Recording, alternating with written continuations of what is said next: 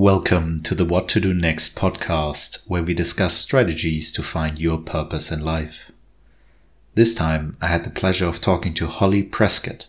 Holly is a higher education careers professional specializing in supporting postgraduate research students entering the world of work. In this episode, we discuss the keep, lose, add method and the importance of role models in figuring out what to do next.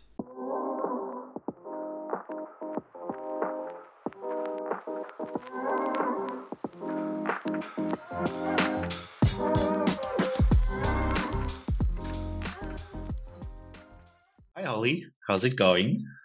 Hi, Andreas. Good, thank you. Thanks very much for inviting me to talk to you today for the podcast. I'm really happy to be here. Well, thanks very much for joining. I mean, when I kind of stumbled across your blog on the internet, I knew I had to reach out to you. I read the posts you had in regard to kind of career guidance for postgraduate researchers, and I really enjoyed what I was reading that you had on the blog, specifically like this keep, lose, add method, and I actually did it on myself. Like I tried to figure out, actually that would be something if since I have you here, could you kind of explain a little bit what this keep, lose, add method is? Yeah, of course. So if people listening are interested to check out my blog, then it's called Postgradual. You can get it on it's www.phd-careers.co.uk, and it's a blog that's designed to take post-PhD careers advice one tip at a time. And it's been something that I've had in my mind to do for a while. But one of the main inspirations to get it out there was this keep, lose, add structure that you talk about, Andreas. So I know that with your podcast, you really want to give people some practical frameworks that they can apply to try to understand how their experience, their interests can map across to a broad range of careers in sector and academia. And keep, lose, add is a structure that I realised I used, but didn't necessarily consciously know it at the time. So I was a little bit late to the game, really, in thinking about what I wanted to do after my PhD. So I finished up a PhD in English literature and cultural geography in the UK in 2011. And from my second year, I knew I didn't want to continue in academia because I felt like I'd taken my research interests as far as they could go, really. I thought, after my master's, I felt I'm not done yet. After my PhD, I thought, yeah, I think I'm done with spatial theory and contemporary literature now. I think I want to do something else. And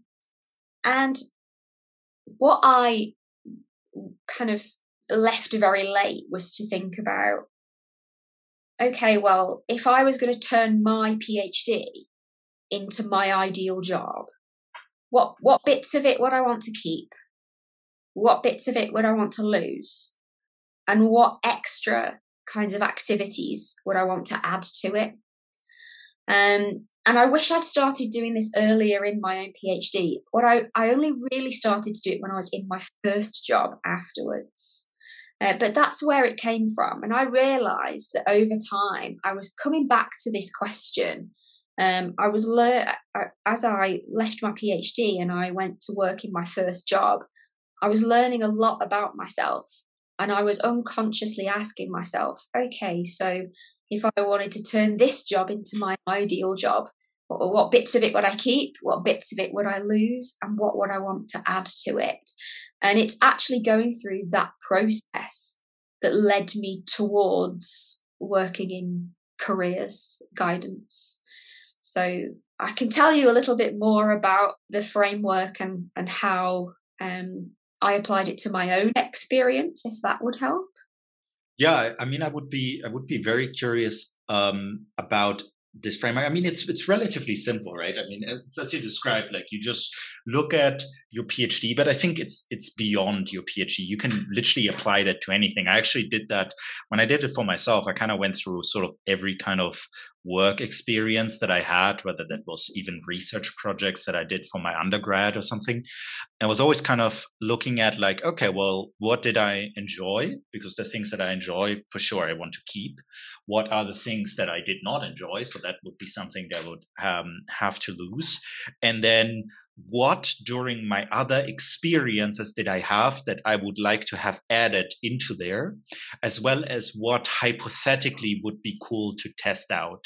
Now, that is kind of a bit of a tricky one because obviously, as long as I haven't made the experience yet, I'm not entirely sure if that's something that I would actually enjoy, but it just kind of sounds cool, like, and therefore I'm going to add it in. And that could be maybe like a starting point for like a next job, so to speak. Like, I might not know if I want to do this yet, but I would like to try it out.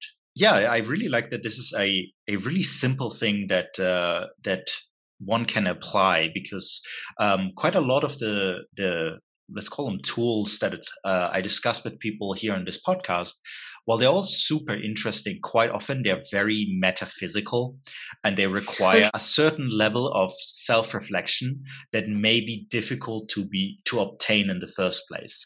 So while I definitely I think there's not a single method that I heard on this podcast yet that I wouldn't recommend people try out, but I can see how some of these methods, they would have to be almost trained. Like you would have to first kind of develop the muscle for that level of self-reflection that you can build these like really complicated structures that would then help you define like your direction in life.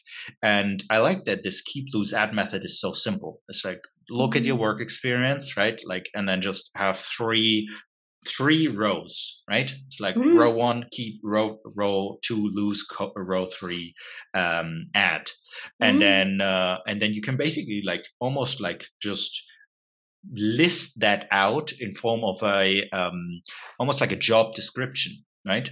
Like, yeah, pretty much. That's a really good way of thinking about it. You're sort of composing your ideal job description as you're going through that process. Yeah.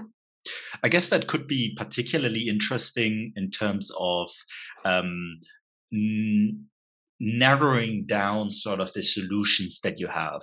I was just talking with friend Beatrice on the other day, who's like the founder of Alp Safari. It's a glamping it's a glamping startup in Switzerland. And one of the things that she was telling me was that in her decision process, she first applied external constraints. Like she was first saying like, where do I even want to live, right? Like, what is the geography there, right? And this keep, lose, add method seems to me sort of like an additional methodology that follows the same idea. It's an internal constraint. So it's like, these are the things I want to do. These are the things I want to have in my life. And that narrows down substantially what are the possible jobs that I can do. Because what I think quite often happens, at least for myself, is that there are too many options for me to choose from. There's too many things I could see myself working in. But then when I have an actual list where it says like, it cannot contain this, or it has to contain this, well, then I can literally like just cross off things and say, well, that's not possible. That's not possible. That's not possible. Did you apply that method to your own life? I think I did. And I think I did unconsciously for a while before I started to do it consciously. So I think what's useful about the keep, lose, add framework is we're not just talking about work activities here. So we're not just talking about, oh, I want to keep, or I want to lose teaching. I want to add public engagement. This can be any aspect of the work. So it can be, well, I want to keep the environment. I mean, I want to keep working in a university environment, or I want to keep the fact that I'm working with very smart people who are on my wavelength, or could be, I want to keep the city that I'm living in, and I working here. So it can even be aspects of your identity, because I want to keep the feeling of being an expert, of feeling like I'm an authority on a subject. So that's a more sort of identity and phenomenological thing you might want to keep. So we're not just talking about activities here that you might find in a job description. We're talking about other aspects as well. So the way that I applied this was, I might go on a little digression here of how I went from PhD to my first job. So in my second year of my PhD, I owed one of my friends a favour. And to pay him back the favour, he said, can you come and help me organise an open day at the university? Need some help running this postgraduate open day. And I said, oh yeah, okay, fine, whatever. It sounds a lot like it's going to cost me a lot less than other ways I could pay back the favour, so let's go for it. And so I helped him out, and he had me doing campus tours, taking prospective masters and PhD students around the university and telling them about the highlights of it. And I really enjoyed it, as much more than I thought I would. And I weirdly got a bit addicted to it, because there were more opportunities to get involved in that kind of work after I helped him with that one event. And I kept doing it and kept doing it. And that experience gave me what I call an easy out. So that side hustle of being an open day assistant and a postgraduate ambassador during my PhD gave me an easy out to my first job, which was working in postgraduate student recruitment. So that meant that I was going around Europe. I was representing my university at study fairs, and I was the face of the university to people who thought they might want to come and study there. It was a lot of fun. It was a great first job. I got to travel a lot. But over and over, I kept saying to myself, okay, I know that I want to keep this feeling of being an expert on something, because an expert on postgraduate study. I know I want to keep the feeling that I am an advisor.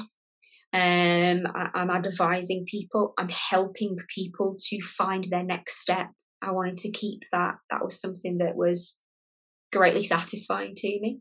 And I also wanted to keep that university environment around me. I knew that. But as I was reflecting on my PhD experience and also my experience of my first job, I thought I wanted to lose research in an academic sense, because I found it isolating. I was in the humanities. It involved sitting reading a lot of books, and I wanted to be around people more. So I wanted to lose that isolating aspect of doing research. And I also wanted to lose this thing that I was developing in my new role that had like a sales aspect to it. So in that role, I was only really selling one next step to people, which was a postgraduate degree. What I wanted to add, an impartial aspect where I could look at the whole person and help them work out what their best, what was best for them for their next, not just sell them a degree. And that's what I realised I kept asking myself. And this is why I was unconsciously going through that keep, lose, add structure all the way through this first job. So thinking, okay, I want to keep advising. I want to keep a feeling of expertise. I want to lose academic research. I want to lose sales, but I want to add impartiality and embracing the whole of the person. And then it just like the bits fell into place of thinking, well, looking at that written down on a page, that's career guidance. That is pointing me towards, that would help me to combine all of these things. And I had been interested in guidance before. I'd been fortunate to have a brilliant careers advisor. Hello, Lucy, if you're listening. I was doing my PhD. it was something that attracted me, the way it combined the teaching and the advising bits of academia, but on a much more kind of practical level. And so that's where I got the idea. And then from there, within my current job, I started to explore it further. So I started to shadow some of the careers consultants at my work, for example, to see what they did. Mm-hmm. Generously, they let me sit in on some of the one-to-one consultations with students and slowly pieced together what this job in career guidance could look like, and was able to see it as something that I could envision myself in. Mm-hmm. I think I'm quite visual in that respect. I could see myself doing the things that these colleagues were doing. And that was how I kind of brought Keep Blues Ad to life for myself, if that makes sense. Mm-hmm. So like what you were saying just now, I find quite fascinating that you're saying like, okay, you're very visual and you need to be able to visualize yourself in that role.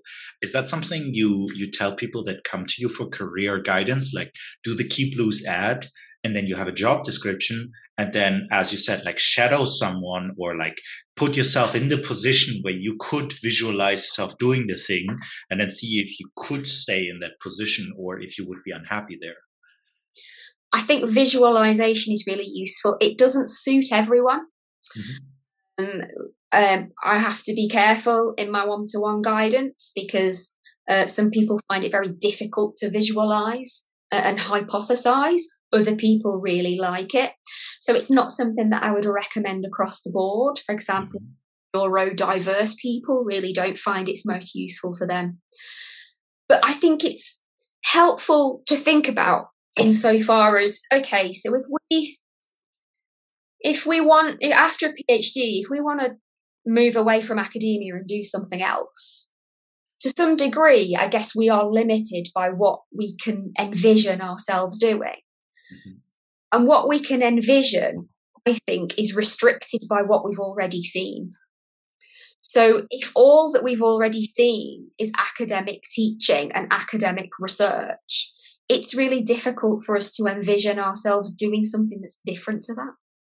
So what I think is part of how I work with people is on how we can get them trying out some of the things, doing some different types of activities that can broaden their spectrum of possibilities that they can envision, if that makes sense. It makes perfect sense. Like that's something that I talk with a lot of people on this podcast. Like the thing that seems to come up over and over and over again is like you need to look outward to gain the capacity to look inward. Like you need to have experiences, and these experiences, they will on the one hand shape you, on the other hand give you a reference, and that you can utilize this reference to kind of, as you were saying, like visualize yourself in a specific role. And I think the more experiences you have, the more you have the necessary references for visualizing yourself in your very unique spot where you fit in particularly. But it's kind of like this trade-off, right? Where like on the one hand, you want to have as many experiences as possible. On the other hand, your time on this earth is limited. Like you, of course, at a certain point, you need to stop shooting into the dark and like more focused finding a direction, even if it's not a perfect fit.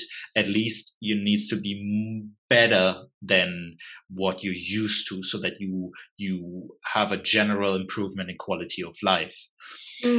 I think as well, Andres, coming on what you were saying about that you have to look outward to look inward. I like that. But I think visualization's also useful because it can help us determine between what we're actually visualizing and what it is we're doing in that imaginary moment. Mm-hmm. So, for example, if I ask someone, you're thinking, in 5 years' time, you're in your ideal job, what does that look like? And they say, okay, I'm standing in front of a room of people, and I'm standing in front of students, and I'm standing up in front of an audience in a room of people talking to them, that doesn't necessarily mean you're teaching them. Or if you see, okay, I see myself, I'm seeing myself getting to grips with some really big, complex data sets. You don't necessarily have to envision that that's happening in a dry lab, right? But you might think those are the only possibilities that you can imagine yourself doing those things, because those are the settings in which you've done them before.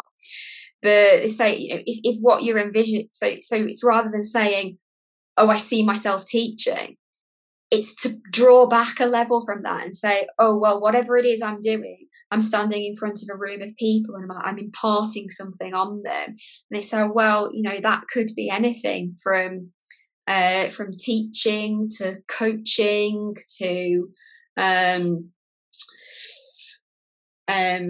think of some other examples here. But do you see what I mean? It's absolutely. It's separating what your future ideally looks like, and the activities that can be really useful to explore what some of the other possibilities might be. I guess you want to make it as abstract as possible, right? Kind of, yeah. And just try to remove those assumptions that have gathered, that have accreted through the years that you've spent in an academic environment. Strip those back and get back to the basics. So, for example, as well as in the Keep Blues ad structure, what's also important to ask yourself is, okay, the things I want to keep, why do I want to keep them? So, for example, one person might say, I want to keep teaching. I really like teaching because I really love inspiring students. The next person might say, I want to keep teaching. I really love teaching because I really like distilling complex information into a digestible form for lay people. Now, those two motivations towards enjoying teaching are totally different. So those two people might not each be happy in a teaching-based career because the reasons why they enjoy that activity are totally different. So when you strip it back and say, okay, those things you want to keep, what is it about those things you enjoy? That's when the possibilities really start to widen, and you can see where you can get those things in a range of other settings as well. Do you so this I find quite interesting, because when you say like, okay, well, you enjoy teaching, but you enjoy teaching because of two different reasons. So you need to first become clear about why you enjoy the activity in the first place, or the setting, or whatever it is that you want to keep. However, again, like that requires a certain level of self-reflection, right? You need to have the ability to actually strip it away from its physical form and take out the metaphysical reason you enjoy it. Do you have any suggestions on terms of like, how would you go about this? Like, some people might actually just think, I enjoy teaching, but I'm not entirely sure why. I would say, if you can, try that thing in a different setting. So if teaching, for example, if you've taught undergrads and you've enjoyed that, then maybe try getting involved in an outreach activity in a school, right. and delivering some content to school children, or delivering a talk to members of the public. So switch it up and try that activity with different audiences or in different contexts, and see whether that thread of enjoyment continues. Because if you move it if you move teaching from university and enjoy that to teaching school children, and you think, oh, this is awful, I hate it, it's like, well, why? What's different about that? And that can then tell you, and maybe try to tap into that metaphysical aspect of what it is that you enjoy. Or if you don't have time to do that, seek out examples of people who do those things in other settings, just to try to understand what the possibilities are. No, I mean that makes sense. I guess that goes back to what we were saying earlier about you. You need to have more experiences in order to get the reference points to draw from to kind of like come back to the more abstract reason you enjoy a particular thing. So and then I don't. Sorry to interrupt, yeah, but and I don't necessarily think here we're talking a lot about trying things out, testing the water. Necessarily saying you have to do all of that whilst you're managing your PhD at the same time. I didn't. My first 2 jobs were very much testing things out. Your transition beyond academia doesn't end with your first job. You keep asking yourself the key add as you go through. It's an iterative process. So I'm absolutely not saying that as well as balancing everything you have to do with your PhD and your work and your other responsibilities, that you should be trying to do a whole host of other things as well. If you can get involved in some other things to try things out, brilliant. But if you can't, your first job post-PhD doesn't have to be forever. So use it as an experience for the iterative process that we're talking about right now. I guess that's what you did as well, right? Because very much, yeah. Like it's kind of funny. Like when I was thinking about it the other day, like you actually made the question of what career path you should follow into your career. Like this is an incredibly meta concept, and I really enjoy that. But do you mind if I ask you, like, what was your first job after the PhD? Yeah, so I've already described it a little bit. So the first job was working in postgraduate student recruitment. So the office that I helped my friend out in, where the postgraduate open days and the campus tours. So coming towards the end of my PhD, my funding was ending in September. So I'm talking now around April of that year, I started to get the panic. I need a plan for when my funders aren't giving me money anymore. What do I do? And I started to think, okay, well, what interests and what knowledge do I have that is of value to people out there in some way? And the main things I could think of were, I know a lot about art and culture because it's the subject of my PhD. I know a lot about what it's like to be a postgraduate and what it's like to be a researcher. So I took those 2 themes really and thought about what I could do with them. And a full-time job came up in the postgraduate student recruitment office that I was helping out in around the April time when I was finishing in the September. So I thought, it's a bit early, but what the heck, I'll have a go. Apply and see what happens. I know some of the interview panel already, the part-time work I've been doing. So I went for it. Didn't get it. But part of the interview was a presentation. And the hiring manager really liked one of the ideas I presented in my presentation. And approached me a couple of weeks later and said, well, we can't offer you the job that you went for, but I have this extra pot of money. Can I take you on a part-time contract to realise the project that you presented in your presentation? So I thought, sure. And that was how I made this segue. Like I say, I call it an easy out. This is why I think of like trying to work your side hustles to make an easy out to leave academia and leverage that. So that was what I did, and that was how I ended up, as I described, going around Europe representing my university at these study fairs. Can I ask you a quick question in between? Yeah. Yeah. Is that something you would recommend people, like work your side hustle, or would you say, no, this was cheating, I got lucky? Is cheating bad? It's not cheating, Andres. It's being industrious. That's a very good point. A very good way of putting it, actually. I'm being facetious. think it's down to your personal circumstances. Mm-hmm. Because I work with a lot of researchers who say, look, I'm doing a PhD, but on top of that, I'm a parent. I have a very busy life. I have other plates to spin. Mm-hmm. I can't afford the time to be trying to do an internship and some volunteering and things like that. I can't do that. So it really depends on the time that you have.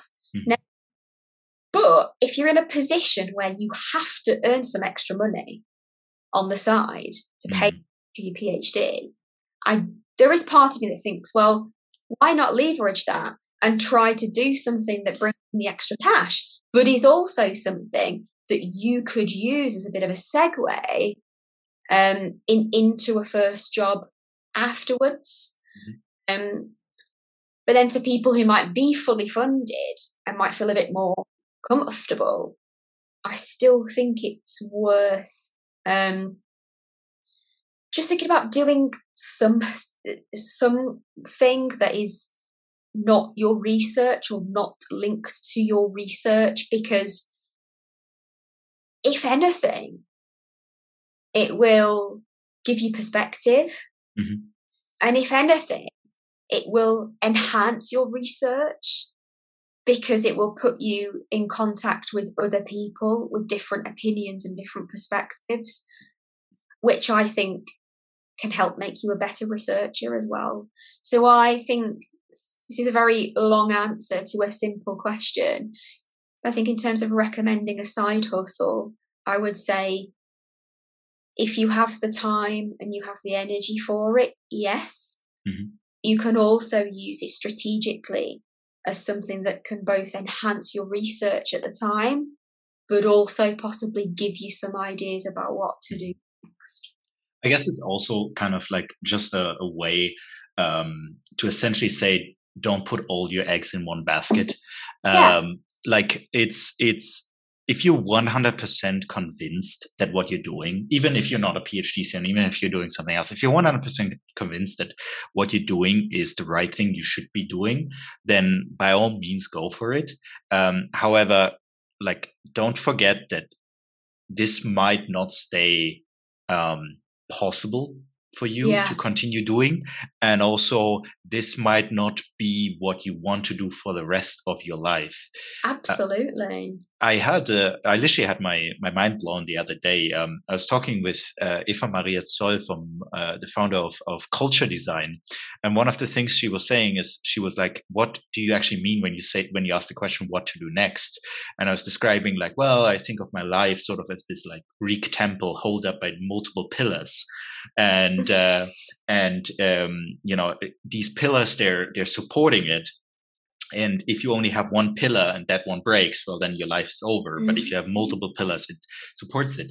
Well, I still think this is sort of a valid way of visualizing it. One of the things that she said, which really stuck to me, is well, we have a problem here, because you are seeing your life as static, and I don't think my life is static. I think it's ever changing. And I think that is a really good way of thinking about it, because what I wanted and needed 10 years ago is completely different than what I wanted and needed right now. And that might be different in another 10 years from now, even maybe just like in a shorter time frame from now. So I think like diversifying sort of your portfolio of, even if it's just interest, even if it's just a hobby, is always a good idea. Yeah. Absolutely. I think, yes. And I totally agree. You know, we're not static individuals. One of my favorite quotes from one of the careers theorists that whose work I really enjoy, his name was John Krumboltz. He worked at Harvard for a while, and he passed away a few years ago. And he said that trying to place an ever-changing person into an ever-changing job market is like trying to hit a butterfly with a boomerang. So, I mean, you can plan all you want to, yeah. You can get your keep loose ad structure. You can whittle it down. You can think, oh, this is all pointing me in one direction of one career. But then if you put all your eggs in that basket, and who knows, there might be a global pandemic, and in 5 years' time, that job isn't a job anymore. Mm-hmm. There's so much that we're not in control of. And that's why I think having extra strings to your bow is always useful. And I think also the side hustle piece means that you're not leaving the what else can I do right until the end of your program or your PhD. You're actually exploring other things simultaneously. And I think if you can do that, have the time and space to do that, that is so valuable, because you're not pushing yourself to this crisis point of, oh my word, I thought I was going to do X. Now that doesn't seem to be coming off for me. Well, what on earth can I do? But, right. And not just what on earth can I do, like what on earth am I even, right? Like this borders on an identity crisis if you hit like really a wall, right? While in your case, for example, like you had this side hustle already, and then this side hustle eventually led you to your career, right? Even though like the first one was maybe not exactly the direction you were going to take later on, but it kind of like curved the path you were taking into a different direction, right? And that direction has become a more long-term strategy for you, right? Yeah, and it's really weird when I think back to it as well. And this again, so Krumboltz, that I've already mentioned, John Krumboltz, his school of thought on careers is called planned happenstance, which sounds like an oxymoron, because it's like, how can it be happenstance? But all it means is that it's you preparing yourself to take advantage of chance opportunities when they come your way. So it's totally weird to think that I might be where I am now because I said yes to helping my friend Simon with an open day one time 13 years ago. Because I think, yes, that side hustle maybe led me to where I am now, but there was something that led me to it. This thing was attracted to the idea of being a friendly face of something, of advising people, of being in that position where I was helping and supporting and helping people figure out what they wanted to do next. So I definitely think there's a push and pull in that, it put me on a path, but I moved towards it well by saying yes to a chance opportunity that just cropped up because I owed my friend a favour. And think about things like that, it can give you an existential crisis, and you can start to think about the tiny decisions that you make day to day and how much of an impact they have on your life. And sometimes I can think about, oh, that blows my mind a little bit too much. But Krumboltz, I think, has got a point in that maybe career plans are outdated because things move so fast these days. So what we really need is a strategy to identify what kind of chance opportunities are the best ones for us to take advantage of, and how we can do that. That makes complete sense to me. Like the way that I kind of visualize it, you're in this solution space in this like 3-dimensional structure where that is constantly changing. Like there's a time component. This temporal component manipulates your surrounding, and you're constantly trying to find the minimum. So you're the agent in there trying to move around, right? And so what you're really doing, and I think that's also why this question that I pose in this podcast is so broad, right? What to do next? It doesn't necessarily refer to a career in particular. It's more like, I think of it almost as like you need some kind of algorithm that enables you to find the minimum in the quickest possible way, because your surrounding is changing. And so those that are slow within this ever-changing system, they are reactive to it, and they are maybe exposed to points that they don't want to be in. Like they are put in a place that may not fit them. While those that are quick to react, those that have that algorithm that enables them to quickly find the minimum, will be more likely to end up consistently in a place that is suitable for them. Right. And I guess that is in line with what you were saying, with you kind of need to be open to new experiences, right? Just like your friend who was opening the possibility to you to like, can you help me out with these open days? Like, I mean, in your case, it was more like forcing you into this by saying, like, you owe me a favor. But you took that opportunity and you changed it into like, okay, well, that's something that I can actually do, and I would be more comfortable in this role than in the role that I find myself currently in, right? That would be like a better path forward for the future.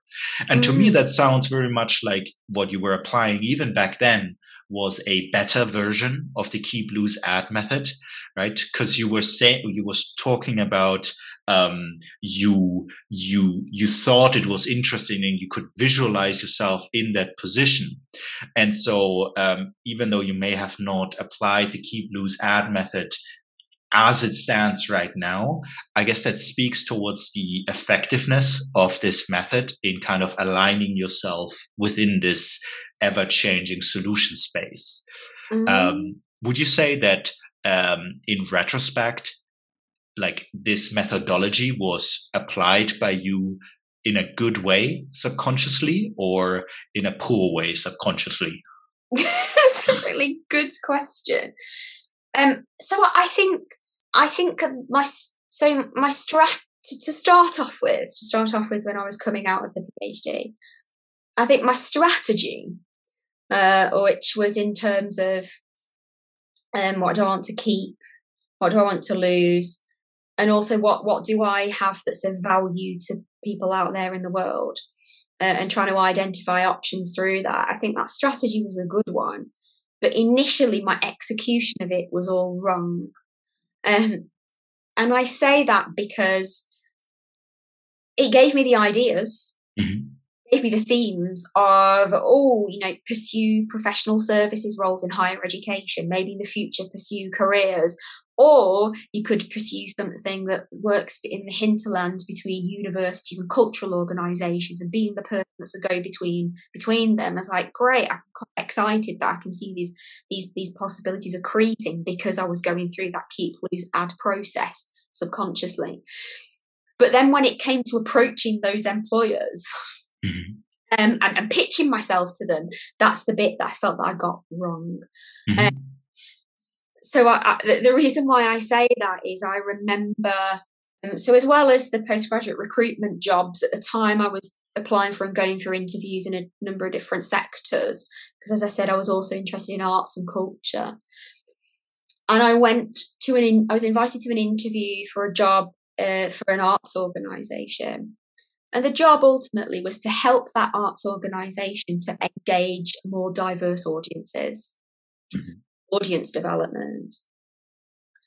In the interview, what I should have done was to talk about how I had set up a gender and sexuality research forum, worked with an LGBTQ organisation to promote this forum and to recruit a more diverse audience to it. But that's not what I talked about. I just talked about Shakespeare a lot. I went into those interviews like I was a literature academic researcher, because in my head that was still what I was, but that wasn't who they were looking for. And it's kicking myself now looking back on. I had some great examples that I could have shown them of how I could have done that job, but they weren't the ones that came into my head in the interview, because I hadn't made, it's what you said about that, who you are, and that identity shift, come up with the ideas of the things I could do next. But I wasn't speaking from that identity yet. I was still stuck in my old one. Like you were not, would you say you were not fluid enough? Like you were rigid in your beliefs of who you were? Or was it more that you just didn't think about like who could you be? that maybe it was an era of youth, so to speak, as to say like I cannot envision myself yet in this position. I don't know what this is, and so I will speak from where I am comfortable from speaking. Yeah, absolutely the latter. You summed that up really well. And I think that shows that I hadn't done enough research about the job. Mm-hmm. I couldn't envision it. I had an idea about what it might look like, but I didn't know that that was what it was. I hadn't tested that out. Mm-hmm. So because I was naive and it was an era of youth, as you say, I was speaking from the only position I knew, which was the academic one at that point. So what I missed being able to say, here's who I am, and here's how that is useful to your organisation. Mm-hmm. It connection that I failed to make in a lot of my earlier interviews. So this is another part I think that we've got coming into this Keep Blues ad structure now, in that yes, you need to do that reflection on what bits you've enjoyed and what you want to get rid of and what you want to add. But you've got to tap into that metaphysical aspect of, well, the things you enjoy. What is it about them you enjoy? What are the common threads and what options can that lead you to?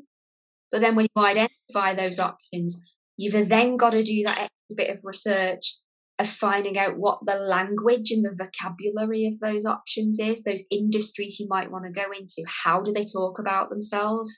And you have to learn to talk about yourself, mm-hmm. their language. Otherwise, they might always see you as a bit of an alien, mm-hmm. which I think that employer about that arts organisation did to me. That they couldn't relate to me. And the feedback from that interview, I remember it as a post on my blog you could go to and read it, where they said, we felt that Holly came across as very academic in that every one of her answers was like an essay.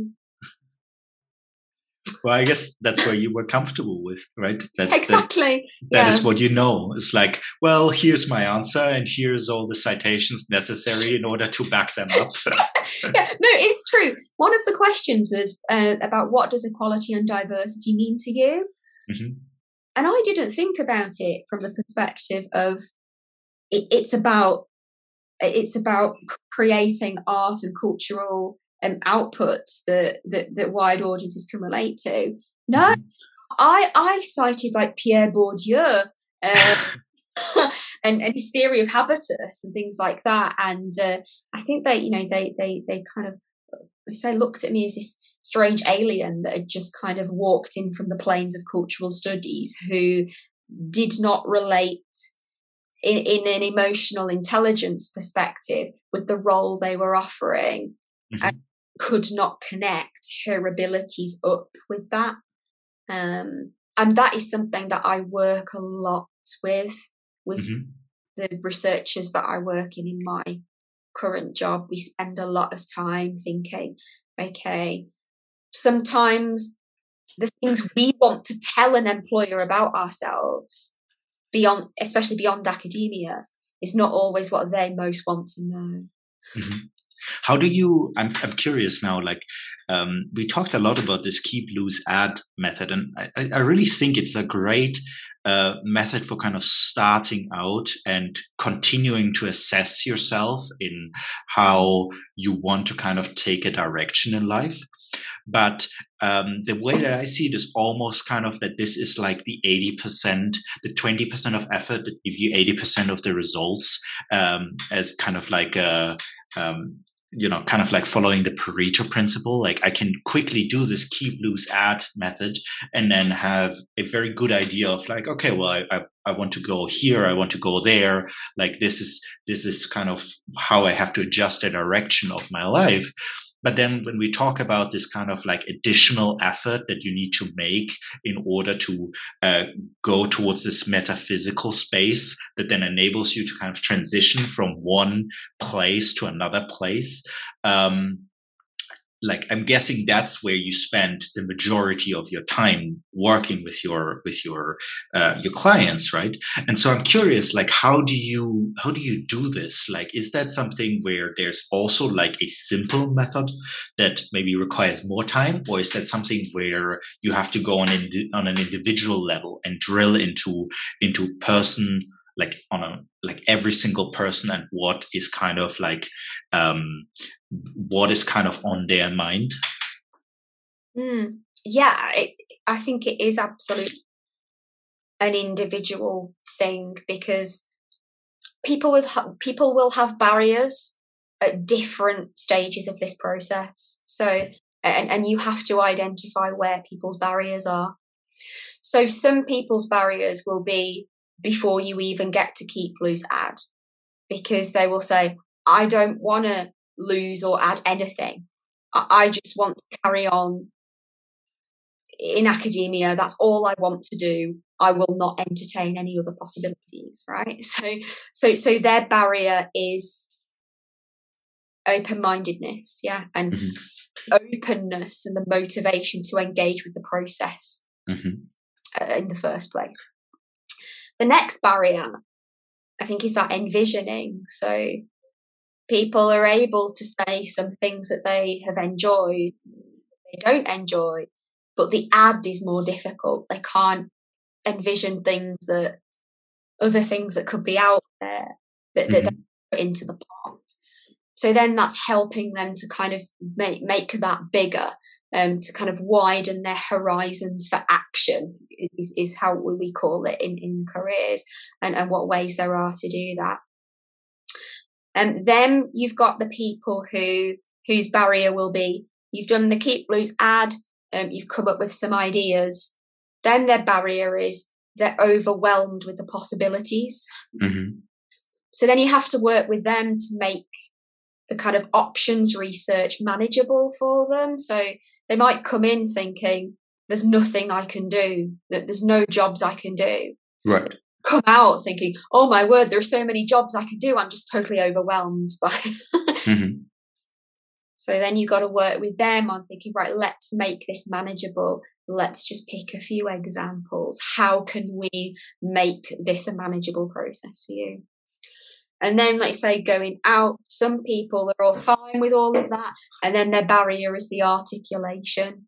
So you put yourself across to your future employers. So for me, I think is how I work with people is at what point are their barriers, and how do those manifest? And then we think about strategies we need to overcome them. Because if you don't address a barrier and you try to pull someone along with you, and to ignore that barrier, it's not going to work. Right. They have a wall in front of them. You can't push them through there. Yeah. Whether that wall is their own motivation, their own willingness, their awareness, or their articulation abilities, if you don't address one of those, the whole process is not going to work, and you're not going to both, like advisor and student, you're not going to both be on board. But the way that I see guidance, the way I describe it, is you work with a person to meet them in the place where they are, not the place that you want them to be. And you meet that person in that place where they are when they come to you for the consultation. And your consultation is a process of you walking with them shoulder to shoulder. You're never a step in front of them as an advisor. Pull them along. You're never a step behind them, kind of trying to catch up with, understand them. You're walking shoulder to shoulder with them through where they are and through what they're experiencing, so you can meet the barriers as they meet them and see how you can work together over them. When it works like that, it's a physical sensation. I can feel it. I can feel working with that person, and we're making some progress. And that's an incredibly satisfying part of the job that I do. That was a beautiful way of describing this. I mean, it is very, very obvious that you're incredibly like enthusiastic about career guidance. Like the fact that you put this into this metaphorical way of standing shoulder to shoulder with someone and walking with them, right? Like a fellow, a partner that helps with the problems as they present themselves, means that you kind of transcended the physical realm and put it into the metaphysical realm, right? So this is something that's deeply ingrained to you, because you have almost made it into an archetypical manifestation of what it is, right? Like you have gone past a job and into almost a profession, if you want to say it like this. Well, I think Andreas, also what you said there taps into something, going back to what we were talking about, trying to identify future possibilities by envisioning yourself in certain positions, and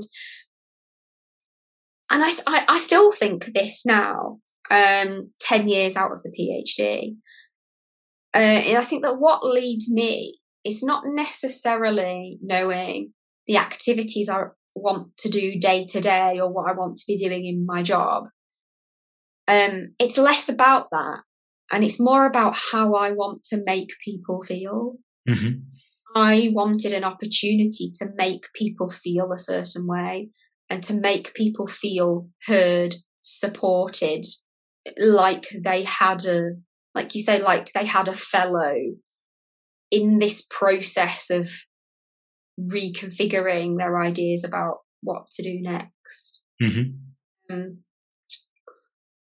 I think if anything's been with me through the whole process, it's been more that than saying, it wasn't so much of, oh, I want to be a careers consultant. It was, I want to make people feel heard and supported in this process of working out what to do next.